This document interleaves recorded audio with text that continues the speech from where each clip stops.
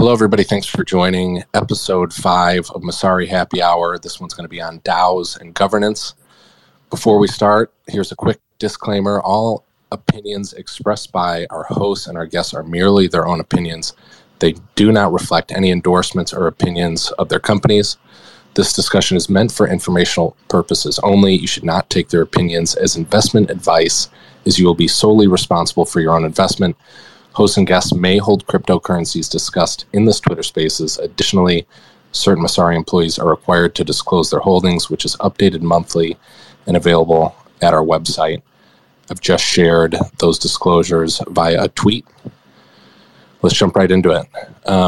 So I think a good place to start is obviously there's been a little bit going on in the governance space. We'll share a tweet here about a Solana whale and Solend, and kind of a back and forth where the whale was going to be liquidated. And basically the platform, you guys can correct me on this, made the vote for the DAO. I was told that that DAO was made shortly before the proposal even went out, and there was kind of a back forth, which has led to a little bit of a mess. So I think a good question to kick off this space is that Traver posed before we got in was, do your tokens actually matter if founders, core team members, whales hold the voting power? And what structure would you like to see, or what changes would you like to see?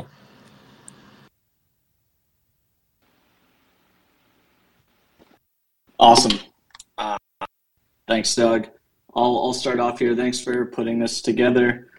Super excited to be here talking about DAOs and governance. The DeFi and the NFT stuff is super interesting, but it's nice to get a little shout out to kind of the other side of the equation here. I think that's a really a tough question to answer and an interesting one to kind of explore. It's, in my mind, it's really a balancing act between where the DAO is kind of in its life cycle and decentralization and where it wants to be. I think if you look at something like Alchemix, they've done a pretty good job of remaining decentralized, even with some concentrated voting power. And then you look at some other DAOs, and it's simply not the case. I think also when you have projects that are fully decentralized and the community does own all the tokens, you kind of end up on the left side of the bell curve meme occasionally, and you get some pretty crazy ideas. We saw that with Merit Circle, where a lot of the VC's tokens were locked up. They couldn't vote, and then you had a pretty controversial proposal come in to reverse a seed investment that took place, and that's clearly the other side of the equation here. So I'd be curious to hear what everyone else kind of has to say on this topic as well. I think it's like a very interesting like shell game played almost as well. So kind of specifically to the case of Solend, Kobe had a pretty funny tweet where there was a whale about to get liquidated. It started the whole concern for do we OTC this whale's funds instead of like essentially destroying all sense of on-chain liquidity. And I believe that position was around like the $10 million mark. But then for the actual governance vote, a smaller whale, I guess, came through with about $1 million worth of Solend and just dominated the entire vote. That was the only vote that was cast that mattered in any sense. So like, I guess every whale has a whale that's bigger than them, there's always a bigger fish, but like who, it's kind of strange because if so for reference to everybody else on this Twitter Spaces, I'm on the data science team at Messari. So I spend a lot of time like looking through protocols and metrics and that stuff. And one of the things you'll find is it's all dominated by whale behavior, right? Like if you look at DEX volume on Uniswap, unfortunately, all that matters from the protocol perspective is the whales. If you look at, lending market volumes, pretty much all of a huge chunk of Aave is just Justin Sun himself, right? So like, if I was Solend, you kind of want to attract the whales, right? So are you going to attract whales by having smaller whales wash them out? And then if whales are the only thing that matters, does it matter to you that like the users don't really have a meaningful vote? Like that's kind of the harsh reality of at least what the on-chain data says, but I'm curious to hear what other people think. Well, I like the fact that I think we're lucky that Solend didn't go ahead with the vote, because that would have set very terrible precedents. But then, if you think about what has happened in other protocols, for instance, PAP protocol, similar thing happened when a whale was just trading on the cream market, and liquidation just caused this cascading for the whole exchange had to be shut down. Well, if you think about it, they were actually trying to prevent something that would have turned out really badly for the Solana market. But then on the other hand, we're also going to think about the kind of precedent you have set. And for that reason, I feel like to an extent, or I don't know, but I think it was worth it that they were going to set those mitigations, because it was for the greater good. Yeah, excuse me. I'm Aiden. I work on our Intel team, but I think an interesting component of the Solend vote, when you look at it in a vacuum, the proposal passed. The token holders who felt like they had an opinion on the topic did cast their votes, and it was overwhelmingly in favor of it. And the social consensus around it, even outside of actually the token holders themselves, is really what kind of motivated the Solend team to put up the second proposal to invalidate the first part of the proposal. But when you consider just the token holders in a vacuum, away from this kind of social consensus and this kind of pressure that was put around them on Twitter, it's very difficult to kind of understand where kind of the power actually lies. If this was a bigger protocol, would kind of the forces on Twitter and the community outside of the token holders who voted, would they have been able to have as much influence on it? And again, if this hadn't become such a topical or such a large kind of focal point for a lot of just crypto people in general, I think in all likelihood you probably wouldn't have seen the second proposal go through.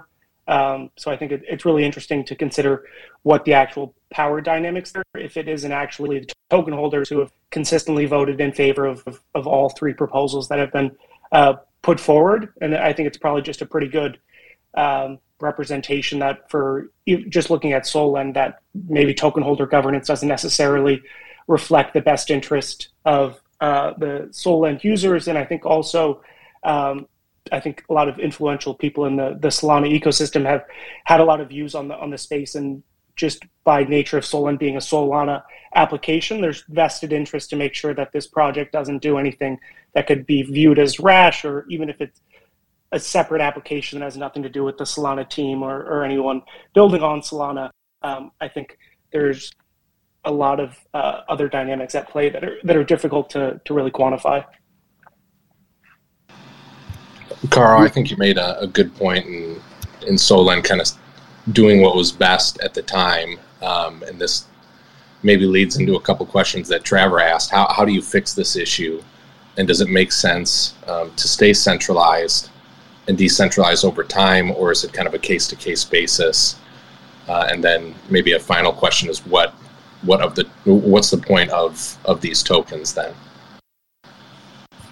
With the governor team, I didn't have you saying that earlier.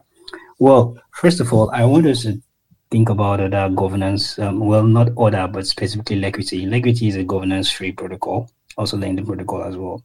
And we know how far Liquidity has been on how long Liquidity has been in DeFi. So it's a protocol that has been designed to be able to withstand any kind of form of liquidation. And you look at the mechanism, the way the protocol works, it does very well without governance. It's reachable, but Solend hasn't gotten there yet. And there are a lot of other protocols as well who very likely haven't gotten to the stage where they can actually stay on their own as decentralized protocols, if we are really talking about what it means to be decentralized. So there's still a lot of innovation that many protocols are going to go through. There's still a lot of development that will go through, and all of those will happen in due time. But right now, if we are going to give a lot of powers to to tokens, then we want to see that everybody, or want to see that all the tokens are out there. And by what I mean is, we want to see that all of the vesting tokens are already vested. We want to see that. We just want to know that there's nobody who still have tokens, who is still vesting. There's nobody who is still going to, in one way or the other, easily manipulate the market, because we don't know what will happen in the next 6 months, or in the next month, or even next Thursday. But if we get to the extent where all these tokens are vested, well, certainly there are certainly kind of protocols who actually take a lot of time to do that, like Call, for instance, that's like 300 years to come before that happens. But well, we all can see how much we can see how much is important for certain kind of decisions to be made at certain levels without just relying on token holders, because quite frankly, we can't give all the power to token holders, in my opinion. Yeah, I think there's also an interesting question here of like governance design, right? So even if a whale does come in and sway a vote that might not be in the best interest of the community, what mechanisms can you kind of build into the governance system to either make sure that that vote is properly reviewed? Do you have a multi-sig backstop of other industry stakeholders that do not have a financial obligation to the protocol, who can kind of review that and, on 8 of 8 consensus, vote to overrule? Is that fair? On the flip side, if you have, a proposal that is passed that goes against a whale and a whale wants to come in and reverse it, do you want to be able to have proposals be reversed if they're being executed off chain, or do you want proposals on chain always being executed depending on how they're passed originally in a first vote? So there's kind of multiple layers here of consensus and then execution, and then the potential reversion of that execution that I think could be solved more elegantly for a lot of these protocols at the design level. Now, all of this begs a bigger question. What kind of governance do we really want? Because so far everybody has been talking about wheels and who owns more token, who has more voting power for a protocol. So maybe the question we should be asking ourselves is, what kind of governance do we want? How much do we want the governance to develop beyond just having few people being able to, change the direction of a vote? Or should we be using a different kind of voting system? Should we be using quadratic voting? Should we be using one wallet, one vote, and try to cut out all the cyber attackers? Should we use NFTs instead of tokens? Should we use soul-bound NFTs? All of these are decisions that we could consider if we want to fix some of those challenges. But right now, as long as certain people are going to hold more control over certain protocols, in my opinion, beside the fact that the only alternative to the kind of system we have right now could probably be delegates. And we know very well all these protocol politicians, we set up delegate system where we know we can rely on certain delegates we can speak to, or certain people who can actually think about the benefit of the protocol whenever they're making decisions. So when there's a whale per se in court is trying to threaten a protocol, and then we could actually garner support from delegates who will actually protect the protocol. Besides that, we're just going to have protocols who will be prone to governance attack, and we don't want that.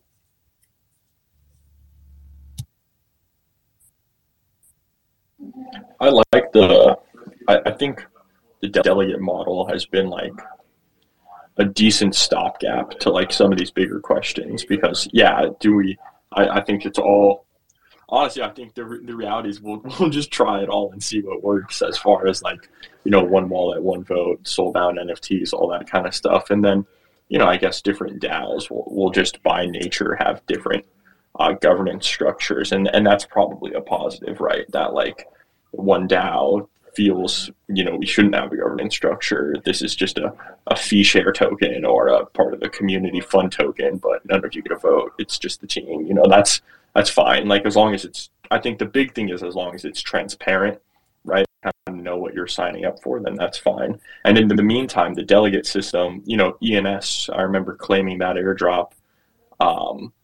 And then, like, it had me select a delegate beforehand. And that's something that, like, is a good idea, is to kind of remind users that, hey, we know you're probably not going to be all that checked in and all that engaged. Here's a list of 10 or 20 people that, the team likes, the Discord community has kind of elected. If you want to stick in a custom address, absolutely go for it. If you want to be your own delegate, go for it. But I really do think the delegate system is at least a pretty big step forward, and I wish it was much more widely adopted.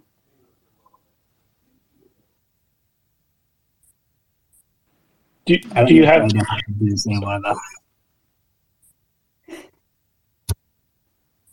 Mike, do you have any concerns around with the delegate model? I think one of the things with MakerDAO, for example, is they've pretty much transitioned all of their operations onto pretty much a decentralized governance operations, where they have anywhere from 5 to 20 governance polls a week, and they'll have an executive vote thrown in there too.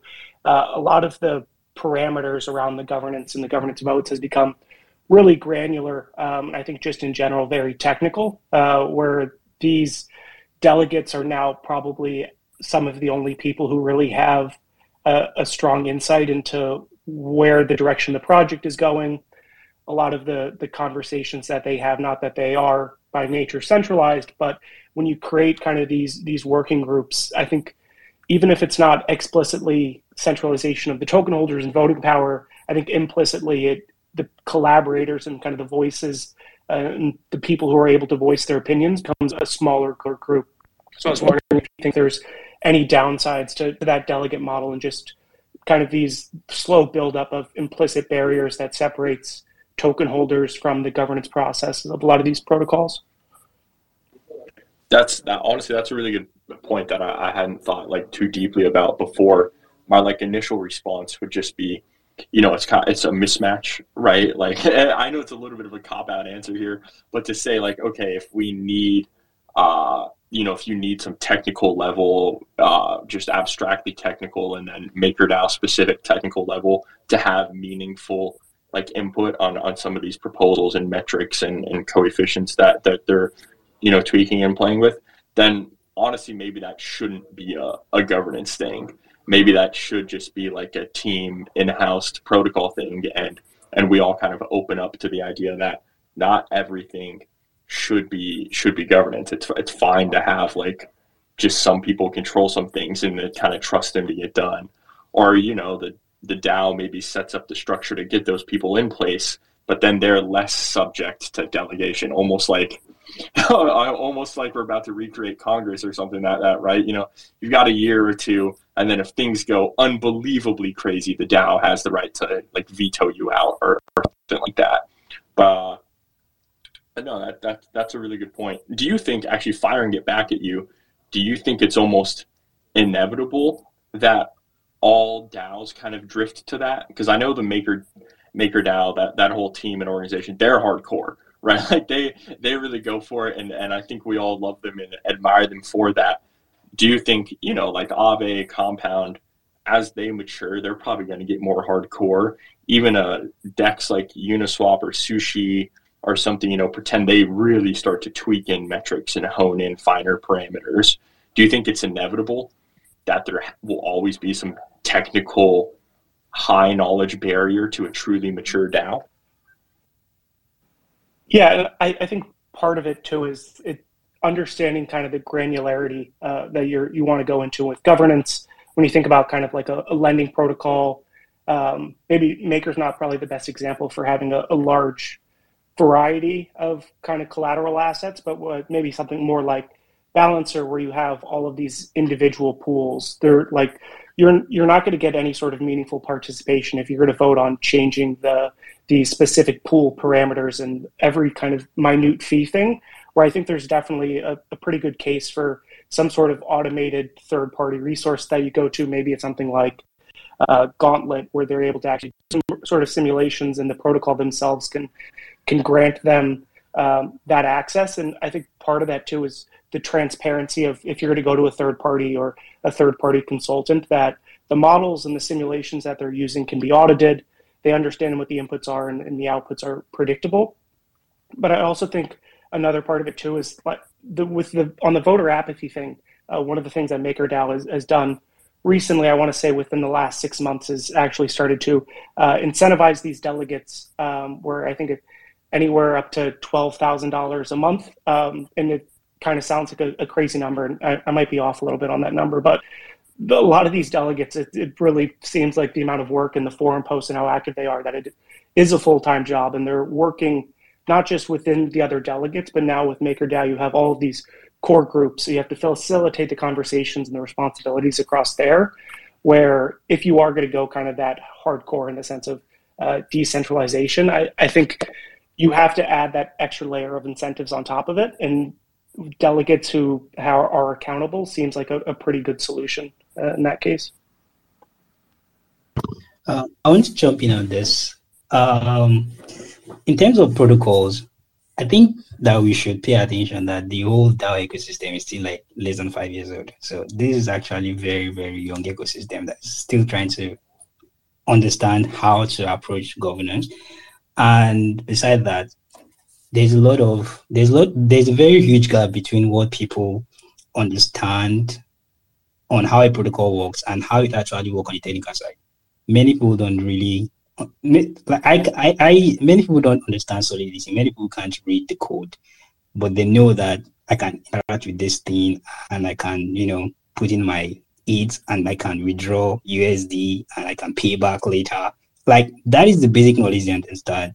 Now, we have delegates who probably have core understanding of how the technical side works, or we have delegates who can interact with ordinary people who are easily more accessible than the core team.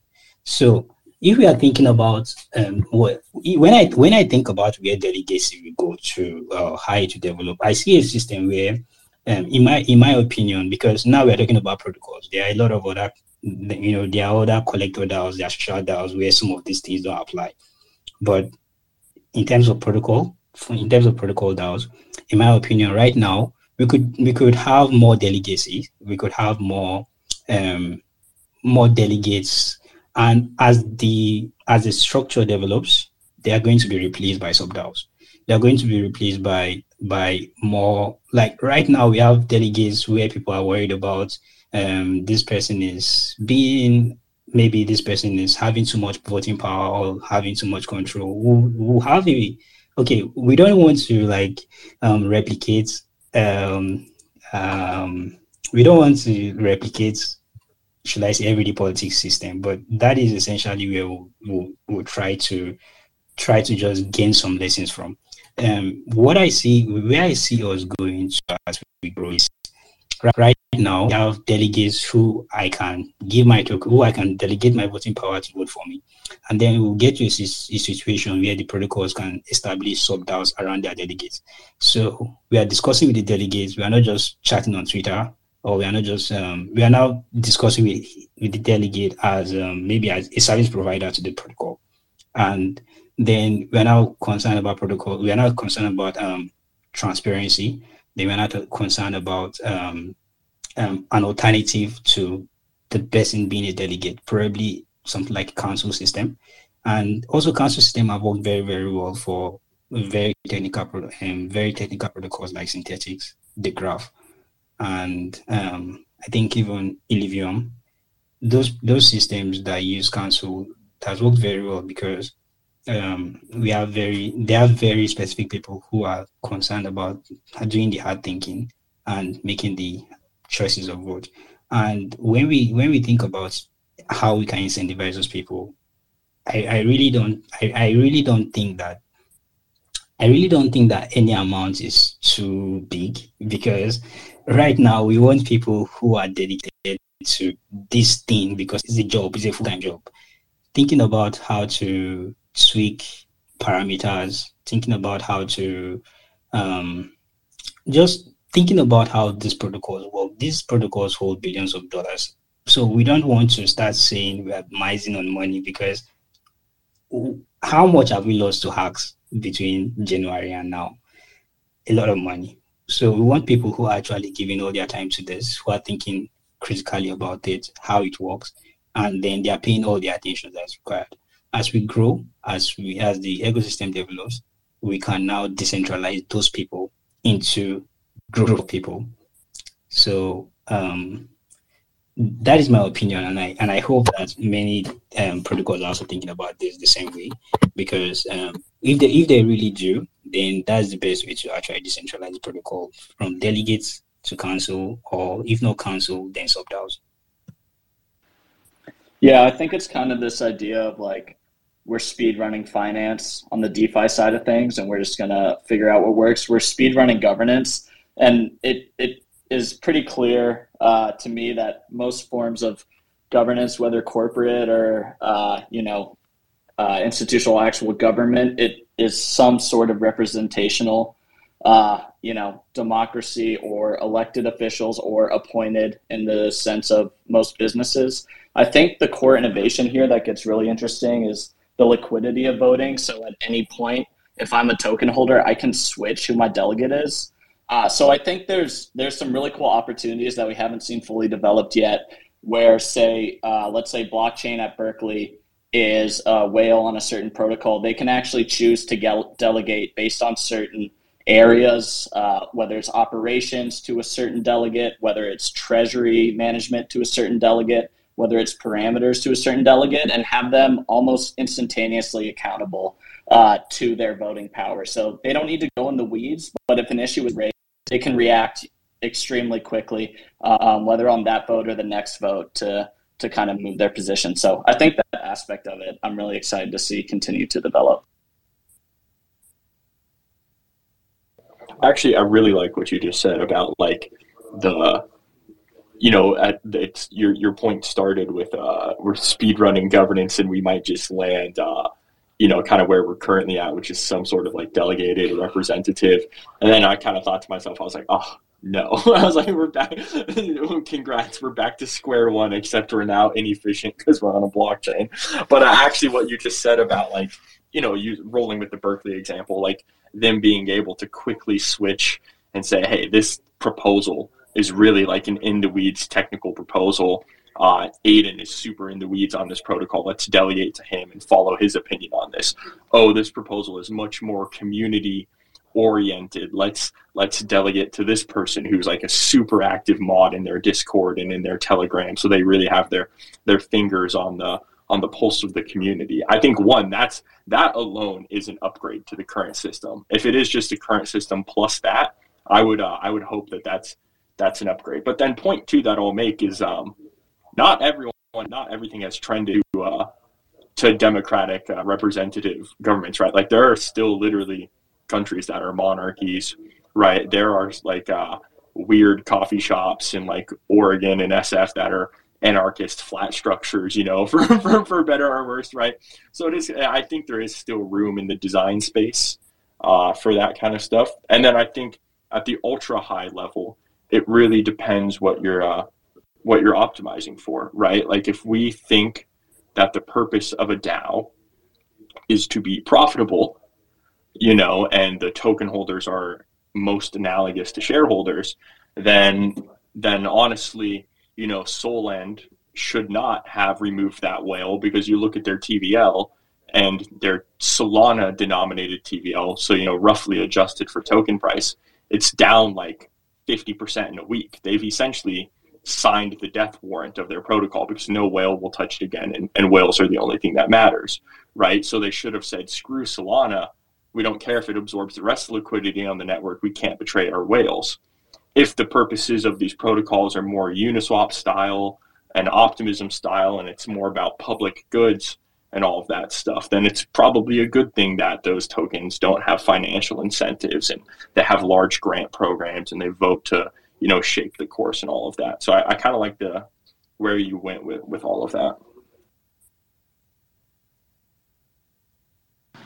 Maybe this is a nice transition point, Mike, with your point that something like Solend being denominated in Solana, and I know Traver and Caro had thoughts on this, but let's talk about treasury diversification for these DAOs, and how that might be beneficial.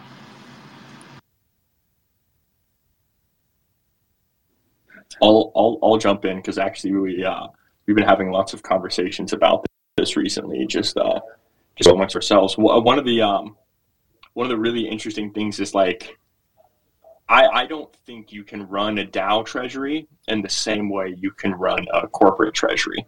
One, because for all intents and purposes, your corporate treasury is pretty much denominated in the currency you pay taxes in.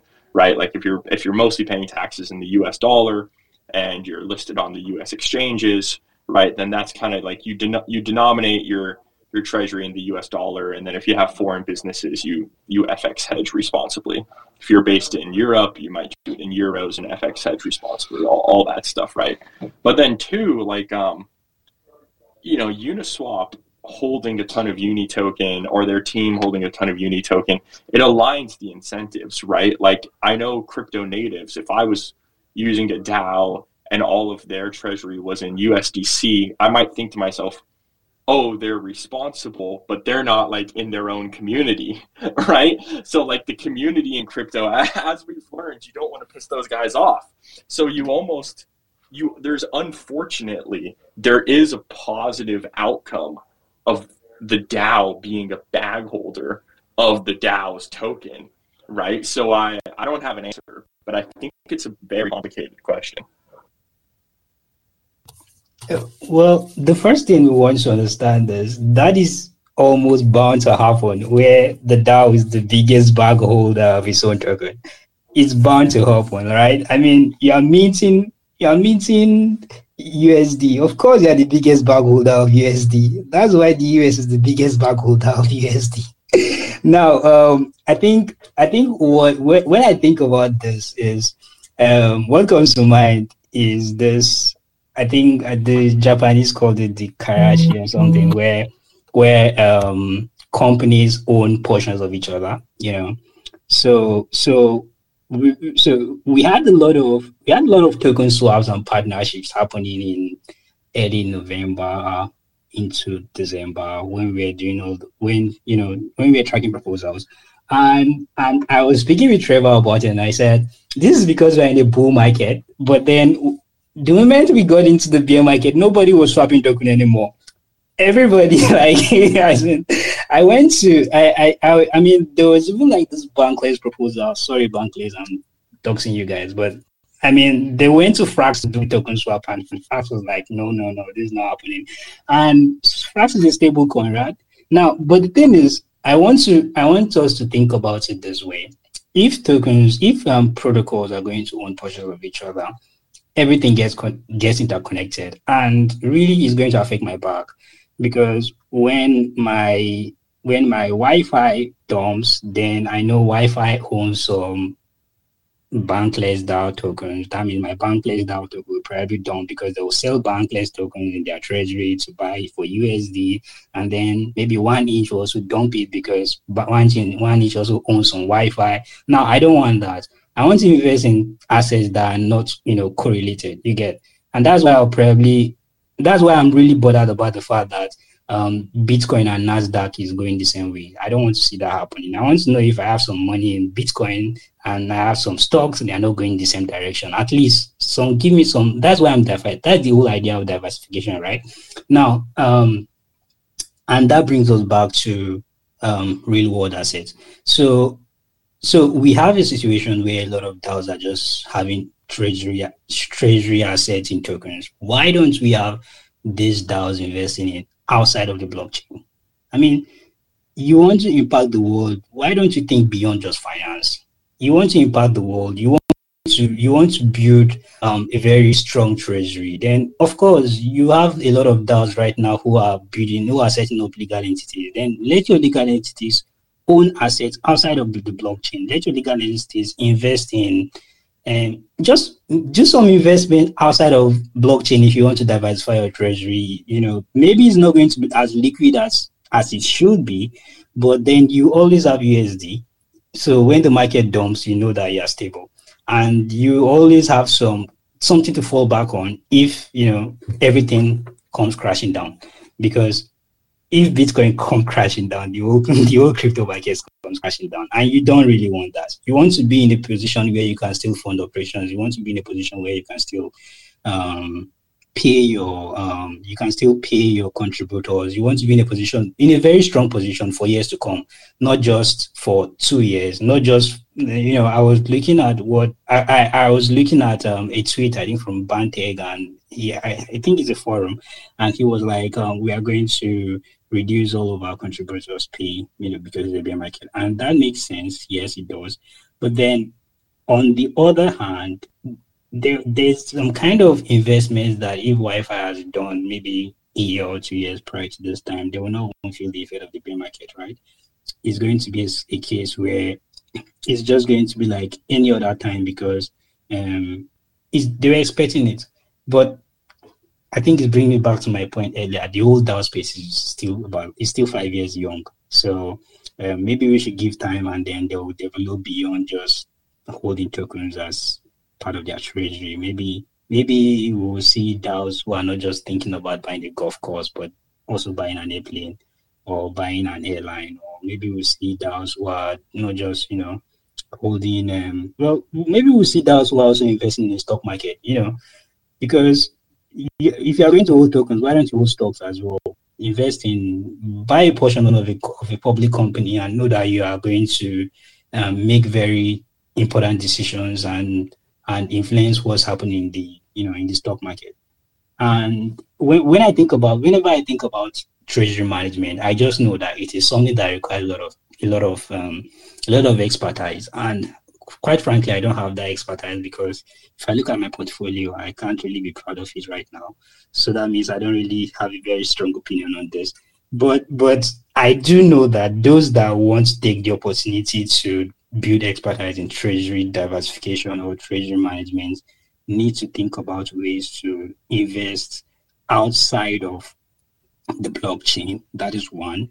And they have to think about having not just 10% of their assets in stable coins. At least think about 25%. Think about 30%, 40%. That is what the DAOs who have lasted longer, that is what they do. That is why we have MakerDAO surviving, because they have DAI. DAI is a stable coin. And that is why we have Aragon, for instance. I think the bulk of Aragon treasury is a stable coin. The bulk of BitDAO is a stable coin. Many of this, if we think about these guys and their treasury, and we see the fact that they are hedging against all these assets that are easily prone to volatility, they are in a more healthy position. So we want to. I just feel like as we grow, people should think about less volatility, because you get to a point where you are no longer. There's a certain amount of money you have, and you're no longer thinking about making more money. You just want to not lose money. So that is what DAO should be thinking about. So that is my opinion. I think your point about the versus kind of a bull market, bear market in terms of kind of treasury swaps between protocols. And I think treasury swaps in themselves are a little bit of an odd thing. I think there's one part of it with kind of just in the past year, the first examples when you think of treasury swap, most of the protocols that were swapping treasuries, while it might have been under the guise of kind of diversification of the treasury, I think a lot of it was how generating more yield on other assets, or some sort of gauged weight voting, where they were using these tokens for bribe voting, where the kind of the incentives of the token holders, the token holders in most cases don't actually have a claim on the treasury. Most of these DeFi protocols, it's on a very efficient system where, if it's trading below the treasury, we'll do some sort of buyback, or above, it's at a discount or a premium. And I think in reality, most of these kind of token swaps were, if you're a token holder, it's not even necessarily geared towards a token holder, but being able to boost the yield that you're providing on these different protocols, where you then kind of down the line, you have the secondary effects of increasing the liquidity in the TVL, and you see other health metrics go up. But outside of kind of just dollars or a stablecoin equivalent, and maybe there's an argument for Bitcoin not being a correlated asset, I think it's a hard argument to make that a lot of these treasury swaps between protocols actually kind of align the incentives or really was skin in the game, where I think that's where you see a lot of that inefficiency, and why it was so prevalent in a bull market is due to the fact that everyone was trying to juice these yields and figure out different ways to do that, where I think that's a component to consider when you're talking about swaps between protocols and their treasury management.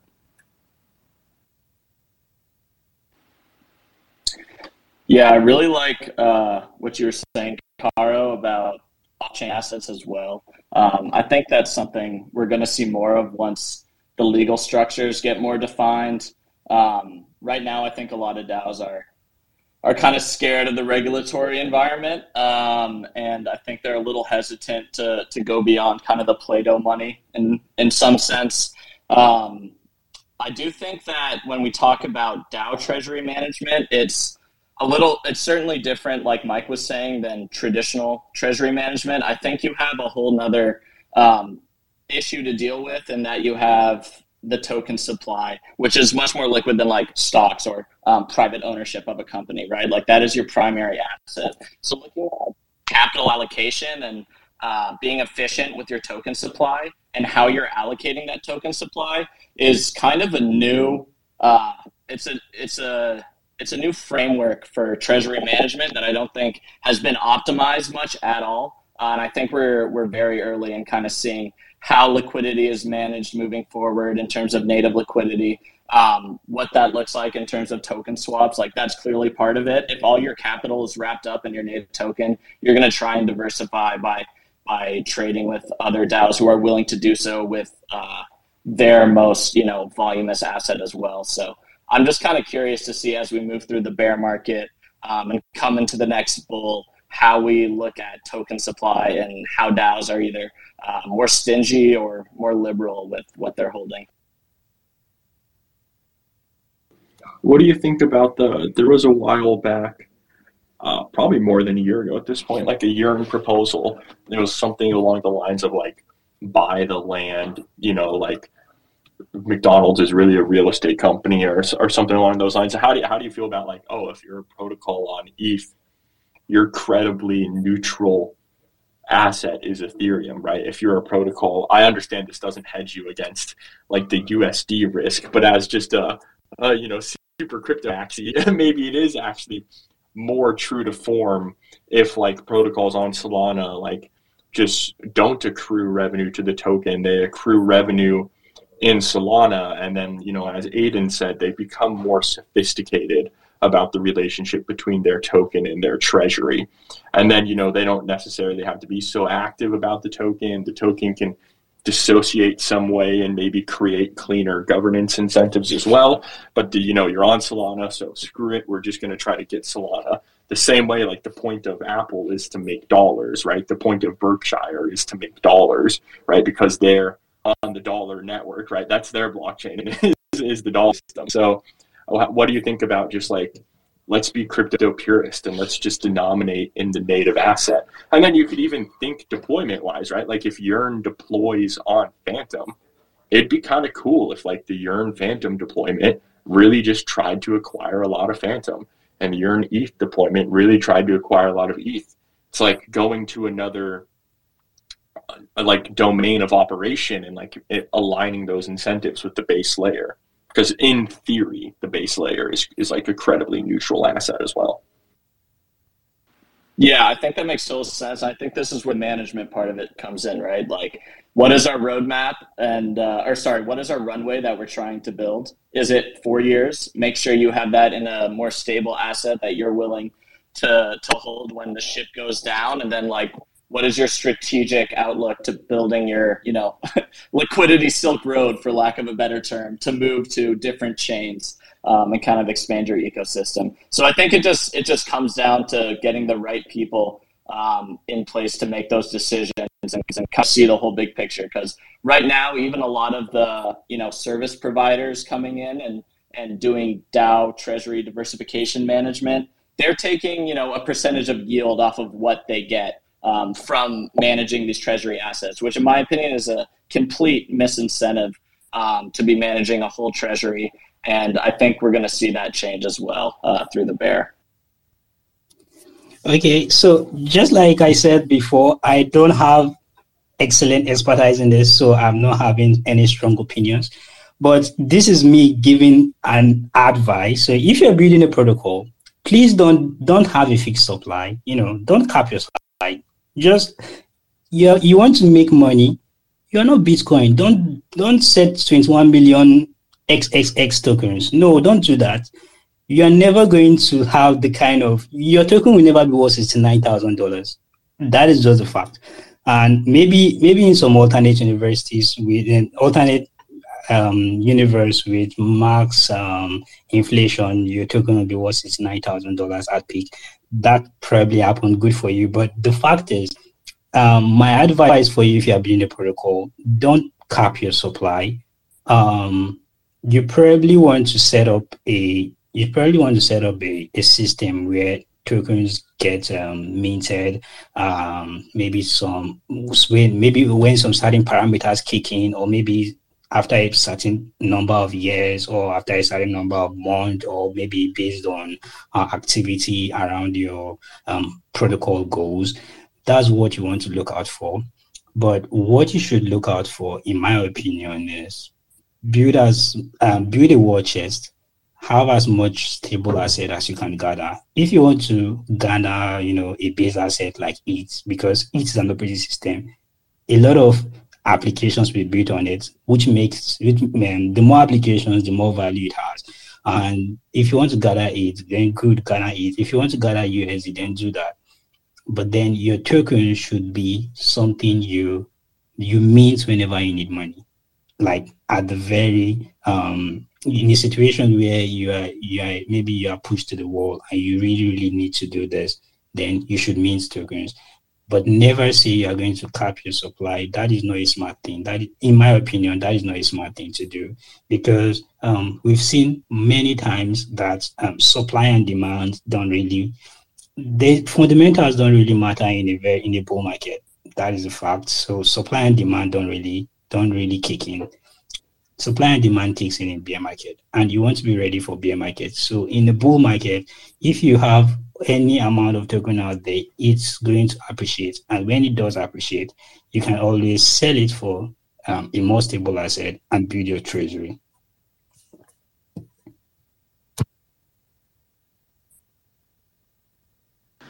Let's shift real quickly. Speaking on the topic of incentivizing contributors, I know, Traver, you put a point on vote escrow tokenomics and revenue sharing. You asked the question, is this the new default tokenomics for bootstrapped DeFi protocols? And do you have any good examples for us?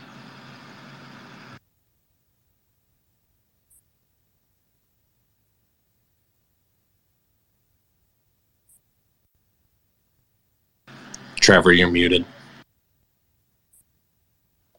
Thank you very much. I think this question kind of comes from Caro and I working on Governor and tracking what seems like a always growing list of DAOs that are adopting the tokenomics. So we've seen this from Balancer, Redacted Cartel, Goldfinch most recently, and it really seems to be kind of the new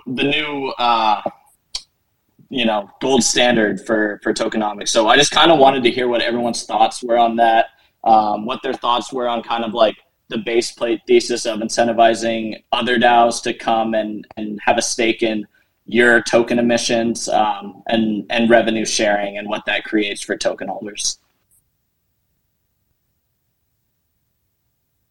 I'll come through here with the hot takes. I'm not huge onto the VE model. I think like this comes back to kind of a running conversation that's been happening across a couple of these a couple of these happy hours, and just I hope the conversation picks up more steam in crypto Twitter as well. But it's really, really hard to defend a moat in crypto. And I think because of how technically high the barrier is, because how niche we are, because how inefficient it is, there's a lot of protocols that can currently extract a fee from their protocol or from their users that are not going to be able to once you like grow and mature and hit a more steady state crypto economy. I think at that point, like why, this is why Uniswap is, let's be real, like the penultimate DEX, right? Is because they don't extract that heavy fee from people doing swaps just to pump Uni token. They can offer fees at essentially bare minimum to attract LPs, but no more to rev the token. So I'll make like the bold claim here and now, like any other DEX that has a fee extraction model, unless they can offer meaningfully more liquid swaps than Uniswap, I don't see them being able to compete.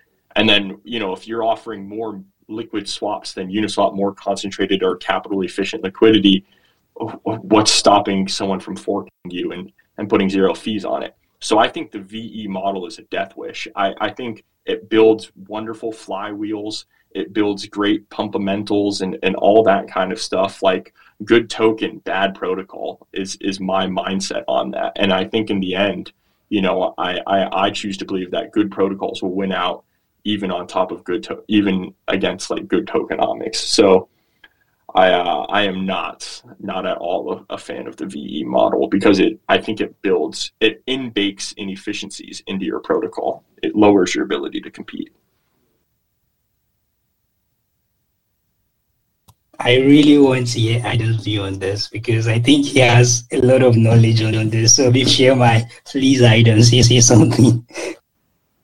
Yeah, I wouldn't say I have necessarily that strong of a view on the topic, but I definitely think it feels like in terms of kind of what the model of success that we're basing it on, it's difficult to say kind of has the VE model contributed to the success of X, Y, or Z project when there's a lot of other it's difficult to look at these projects in a vacuum to say that these are good. This is like a long-term fundamentally good thing.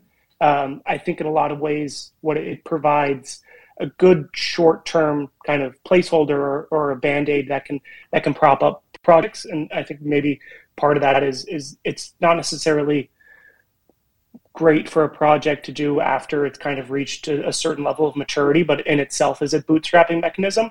I think kind of being able to have those initial commitments, and maybe it depends on what you want to limit your max commitment, whether it's kind of 4 years or you want to reduce that time scale where you can revisit the governance part of it. But I also think it's interesting just to have the governance tied so closely to the tokenomics of a project. I think also adds a little bit of noise to really providing a strong analysis on whether this is a useful or a long-term beneficial thing. And also just because it has become so trendy, I think there's not a lot of people speaking to the kind of the counter arguments around it and other possible solutions or replacements for the model. I think that's a really good point about like the price creating like false signal, right? Like how interesting is it as a protocol to like not design a good protocol, but design wonderful tokenomics, and the price is mooning, you're paying people out, dev team's happy, VC's happy, everybody's having a grand old time, right? And then, the bear market comes and you realize, oh no, like one, reflexivity always works both ways. And then two, you've tricked yourself into thinking you were doing a good job the whole time. So, not to pick on people because I like go back and forth on my long-term opinions on Ohm, but this is almost the picturesque, right? They basically built a protocol that like holds an LP. That's what it does, really. It's like it either holds the Ohm DAI LP or it holds some Olympus Pro LP. It's, it's bag holding as a service, whether it's their own bags or someone else's bags. And they built just insanely good tokenomics. But, reflexivity goes both ways, and now you've built good tokenomics on top of, I'll leave the debate out, but what the market is treating right now as a bad project. So it is a very noisy signal. And I think you can always revamp tokenomics. You cannot always revamp like a protocol. So the V model wants to reward people who have committed long term with the protocol, right? And quite frankly, I can't think about an alternative to the V model if that's what you want to optimize for as a protocol, because except you want to introduce something like safe moon tokenomics to your protocol and just safe mooning everybody that is holding your token so they can continue to vote for the benefit of your protocol development or one way or the other. There's really any other incentive for you to know who should be earning tokens besides those that are committed for the long term. So that's where V works. That's where it thrives. So when you talk about V model being like a dead wish for most protocol, I'm wondering like, okay, what is the alternative, Michael? Because that is what I want to hear. Like, what is the alternative?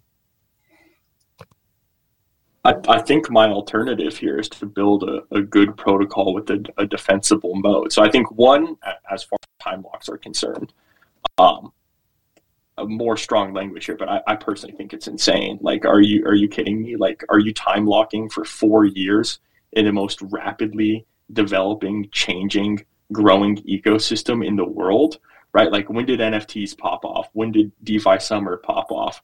All of a sudden we've got Cosmos chains, and then now we're doing soulbound NFTs and social graphs and perps or tokenize this and that. One, I just think any 4-year lockup is just crazy. I think it's god-awful risk management, to be honest with you. I'd way rather see VCs take that risk than, retail or something like that. That's really where it comes in. But back to like the actual tokenomics alternative to VE, build a protocol with a defensible moat, right? Maker having sufficient brand and systems to like lend against real world assets, that's a moat. So it makes sense for them to accrue value back to the token through Maker buybacks. Yearn having a Lindy flywheel effect of aggregating brain power for strategies, and sometimes the yield is good, sometimes it's not as good, but being able to get reasonably consistent yield on billions of dollars with updated strategies and risk managed and monitored strategies, that's a defensible moat, right? But Uniswap's moat is that their fees are absolutely minimized, right? So I think, again, the solution to tokenomics is just build a good protocol, and let's all worry about tokenomics a little further down the road. Okay. First, full disclosure, I own Wi-Fi, so I'm a big supporter of Yen. Like, I'm a big supporter of Andre. As a matter of fact, I mean, when I was getting into crypto and I decided to invest my hard-earned money in anything that wasn't Bitcoin, the first thing I was looking out for was who are the biggest names here, and I read about Andre and I started buying anything that had Andre in it. So that was how I became a big holder of Ep5 and Yen. But my Wi-Fi holding is not looking good right now. And Wi-Fi it really doesn't have the best yield. Let's just be honest. Sorry, Wi-Fi. Sorry, Banteg, if you're listening to this. But the truth is that I don't know when they are going to release the V2 and migrate to the V2. Maybe that's when it's going to be good. I don't know. If that happens, excellent. I just saw a proposal where Alchemics were already setting up votes for ETH, and that means they were using Wi-Fi Yen before. Now they are going to be using ETH, so that means they agree with me. I'm not the only one holding that opinion. Back to the point about tokenomics. If we really want to build a good protocol that is having all the modes, then we'll probably build a protocol that has no governance. we'll probably be talking about liquidity and if we talk about a protocol like liquidity that is immutable, then we'll also be talking about locking your tokens, but then you can unlock it anytime you want. So even though you are not locking your LUSD in the stability pool for 4 years, you can lock it for any time you like, and you could unlock anytime you like. Now, back to protocols that require you to lock for 4 years. Now, for Curve, let's not forget that the idea of you locking your tokens for 4 years, you could actually get more tokens that will surpass the number of tokens you've locked, and those tokens are liquid. So the risk aspect kind of balances out if you think of it. Why it balances out? Because people who had very strong conviction on Bitcoins and they've held and those who are wheels of Bitcoin right now, they've held for more than 4 years. So if I was going to get into Curve, it's because I have conviction in Curve, and then I'm going to hold CRV. Now, the Convex came and it gave me an alternative to have my locked up Curve to be liquid. And there are a lot of V model who are going to come up tomorrow, not just today, and they will not have the alternative of Convex because probably many people will not care about it. So in terms of V tokens, there's really no alternative to locking, if we think about it really, because the only way you want to show conviction for supporting any protocol at all is for you to lock your asset and tell me that you are going to be paying attention to this asset, because wherever your treasures is, that's where your mind is. So locking will always be part of a tokenomics that really works. Because if you are going to have a tokenomics that is different from that, then I don't know how we want to avoid whales in the long term, because we don't want a token that has maybe 100 million supply.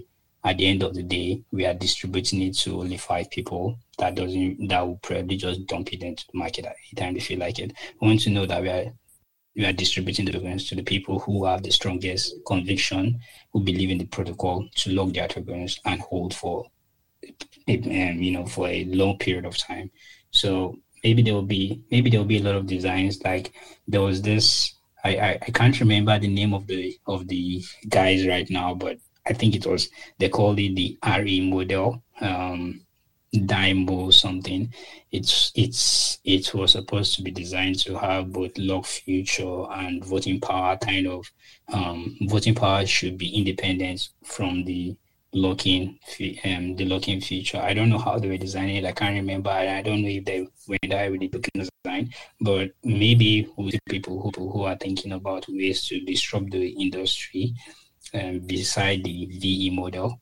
And when those people come up with those excellent and great ideas, we'll have a lot of adopters, but it's going to take probably another year, because even right now, V model has been on for a long time, but it's only recently we started seeing a lot of adopters, and they're adopting it because they see that it works.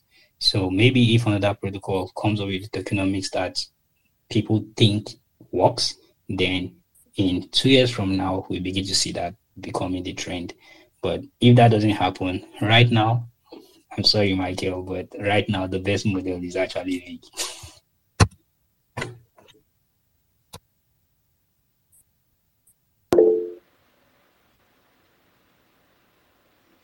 I'll just say one last piece here. I think that I lean towards Mike for sure on this. Although I do have nothing against VBAL tokenomics. I think tokenomics are just really kind of pushing the edge of incentive structure, and we're going to continue to see more innovations, and something else is going to be sexier in 6 months than it is now. I think, to kind of Mike's point, looking at brand and a moat, in my mind, security is kind of the only moat, and security is brand. So I think, the protocols that have the best security will inherit the best brand and will inherit the market share at the end of the day. But this was a great chat. Thanks, guys. Gentlemen, thank you. For everybody listening, we will be back not next Wednesday, but the week after. That would be July the 6th, 4 to 5 p.m. Eastern. A special thank you to Mike, Caro, Aiden, and Traver for this discussion, and we'll catch you next time.